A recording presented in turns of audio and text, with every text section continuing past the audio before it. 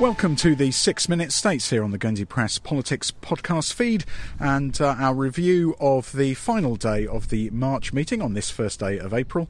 I'm Simon Delarue and with me is Mark Auger, and today they've spent the whole day talking about the proposals for the long-term development of Guernsey's East Coast in particular, and the setting up of a development agency to oversee much of that work. And they started the day with a discussion on a proposal to bring all the states members back to the drawing board, effectively, well, not quite the drawing board, but back to the original proposal of figuring out what we're going to do with our commercial port infrastructure. This is what they were debating back in June of last year, when they balked at the enormous sums being talked about, 350 million for some of the options, and that wasn't even the most expensive. That was just the preferred one of the States Trading Supervisory Board. And then eventually a last-minute amendment from PNR said, no, what we really need is a development agency. Let's debate that, and let's put this on hold and debate that, and that's why we've been talking about it this week. So that was the attempt by STSB to go back to that. Deputy Charles Parkinson arguing vociferously that if we don't do it in this order, it's all going to go wrong. We need to put the horse before the cart, he said. We're not going to be able to get in place the right kind of development unless we know where things need to go in the harbour. The example he gave was, if you don't know where the roll-on, roll-off ramps are, then you don't know how big your pool marina can be, or where you can put it, or where people disembark, etc., etc. But in the end, these arguments failed, and it was decided that this had been turned down already, said Deputy Al Brouard, where we shouldn't be debating it again, let alone approving it. So that was all thrown out. And Mark, that took up a lot of the morning, but then we went on to what's been colloquially referred to as the tunnel debate, but it's seen as more than that by its proposer. Absolutely, and yes, Deputy Lindsay de Sommeray, who proposed it, was, I think, a little bit cross. She said disappointed, but I think a bit cross with the media upon the fact that we've seized on this tunnel idea, because it was something that she mentioned as being one of the possible options for getting the traffic away from the quay, away from the seafront, and having it as a pedestrian precinct all year round. But yes, that is one of the ideas that was that she mentioned in her amendment. But of course, the other option is a bridge. But of course, nobody's even going to come close to mentioning that, or bypassing the town in some other way. At the end of the day, there were members, two in particular, Deputies Dalal and Carapel, who foresaw the end of town completely if this sort of idea of bypassing it goes on. But the point was made that really, if the traffic wasn't there, it would be a much nicer place to go to in the first place, so it's really going to enhance town. And I don't know whether she was surprised about it. I think a lot of people thought that this was a bit of a pie in the sky, but Deputy Fairbrush said, let's reach for the stars, let's try aiming high. And so at the end of the day, the amendment actually got passed. I think his intervention was really significant, and also the decision by Deputy Rob Prow to bring a guillotine motion to stop debate, because a lot of people, you mentioned Deputies Murray and Carapel and Delisle. Murray was there as well, speaking vociferously against this.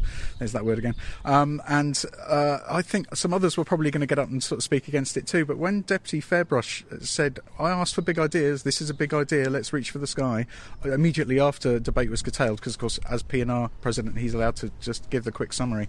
I think that might have swayed a few people, and it was a relatively narrow vote, but anyway, it's gone forward. I've had a conversation with Deputy de Sommeray at the end of the meeting, and look out for and listen out for some more details from that conversation.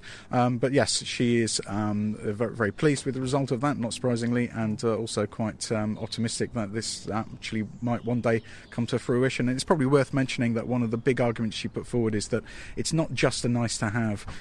There is evidence from places like Exeter, and she mentioned some other examples, where this actually has led to a 30% increase in footfall, so that could be quite significant. It sounds wonderful. And of course the other point about it is, and it was made a couple of times, if this development agency starts up with a completely blank sheet of paper, they're not going to have any focus, they're not going to have any direction as to where to go. So at least by giving them this idea of developing the East Coast, coming up with a tunnel idea or whatever it is, at least they've now got something to say, well, the States has got the courage to sort of think of these ideas that are a bit outside the box, let's have a look at it. And then they're going to probably come back and say, well, it's impossible or whatever, but heck, at least we're looking at something different, something innovative, something quite exciting and interesting, rather than just letting them go off and start with a blank sheet of paper and maybe take a long, long time before they come back with any ideas.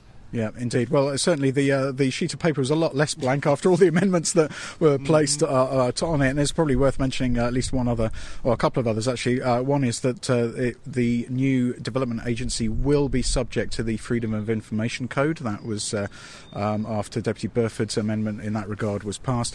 And also the Development and Planning Authority will have 18 months in which to develop its local planning briefs in relation to the harbour action areas from the point at which a clear strategic decision is made by the states about commercial port infrastructure. And Deputy Victoria Oliver at the DPA was pretty worried that it was going to be impossible for them to figure those out unless they got that direction. The original proposal had them doing it concurrently with the work of the Development Agency. So that's kind of put that to bed. And so, yes, the entire States meeting has been put to bed with that vote at the end. Everything got through as amended in the end, as we've discussed. And so that's it for your 6 minute states, which I think we've almost kept to 6 minutes, which is unheard of this time, pretty much. So we better stop talking on that basis, and we'll see you for the April states meeting. But goodbye for now. Bye for now.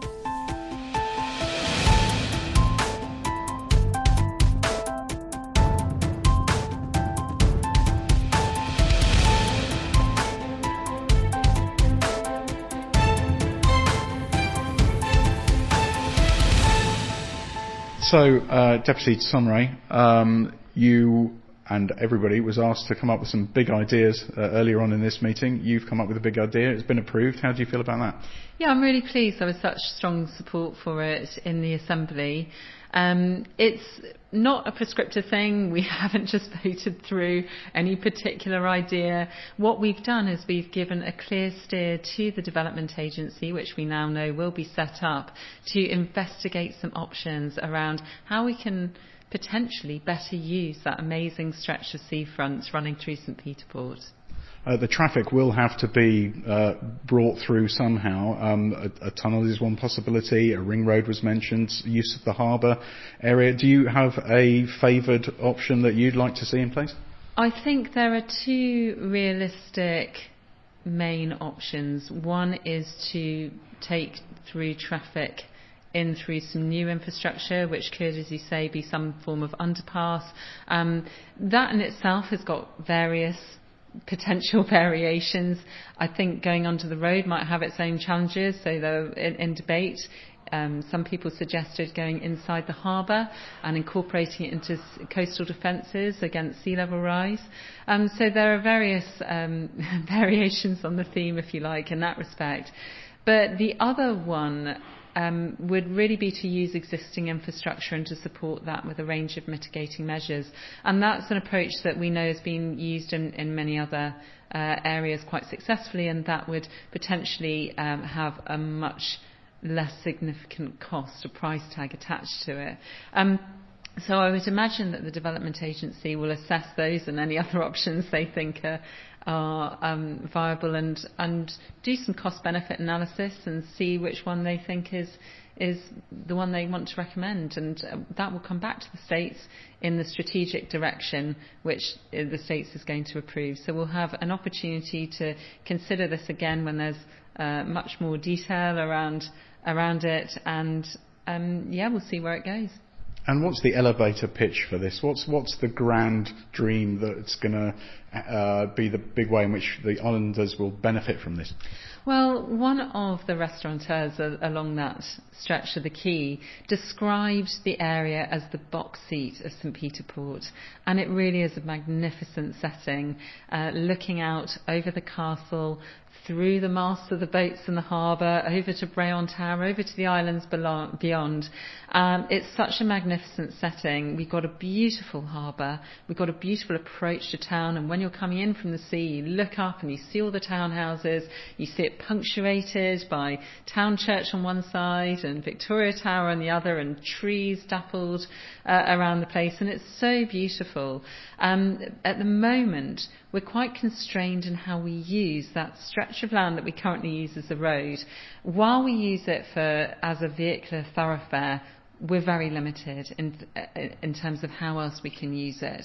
But if we find other ways of dealing with that, then we open up a world of possibility in terms of what we could do with it. And we've seen from many other places successful regeneration projects, I suppose, which reimagine that space.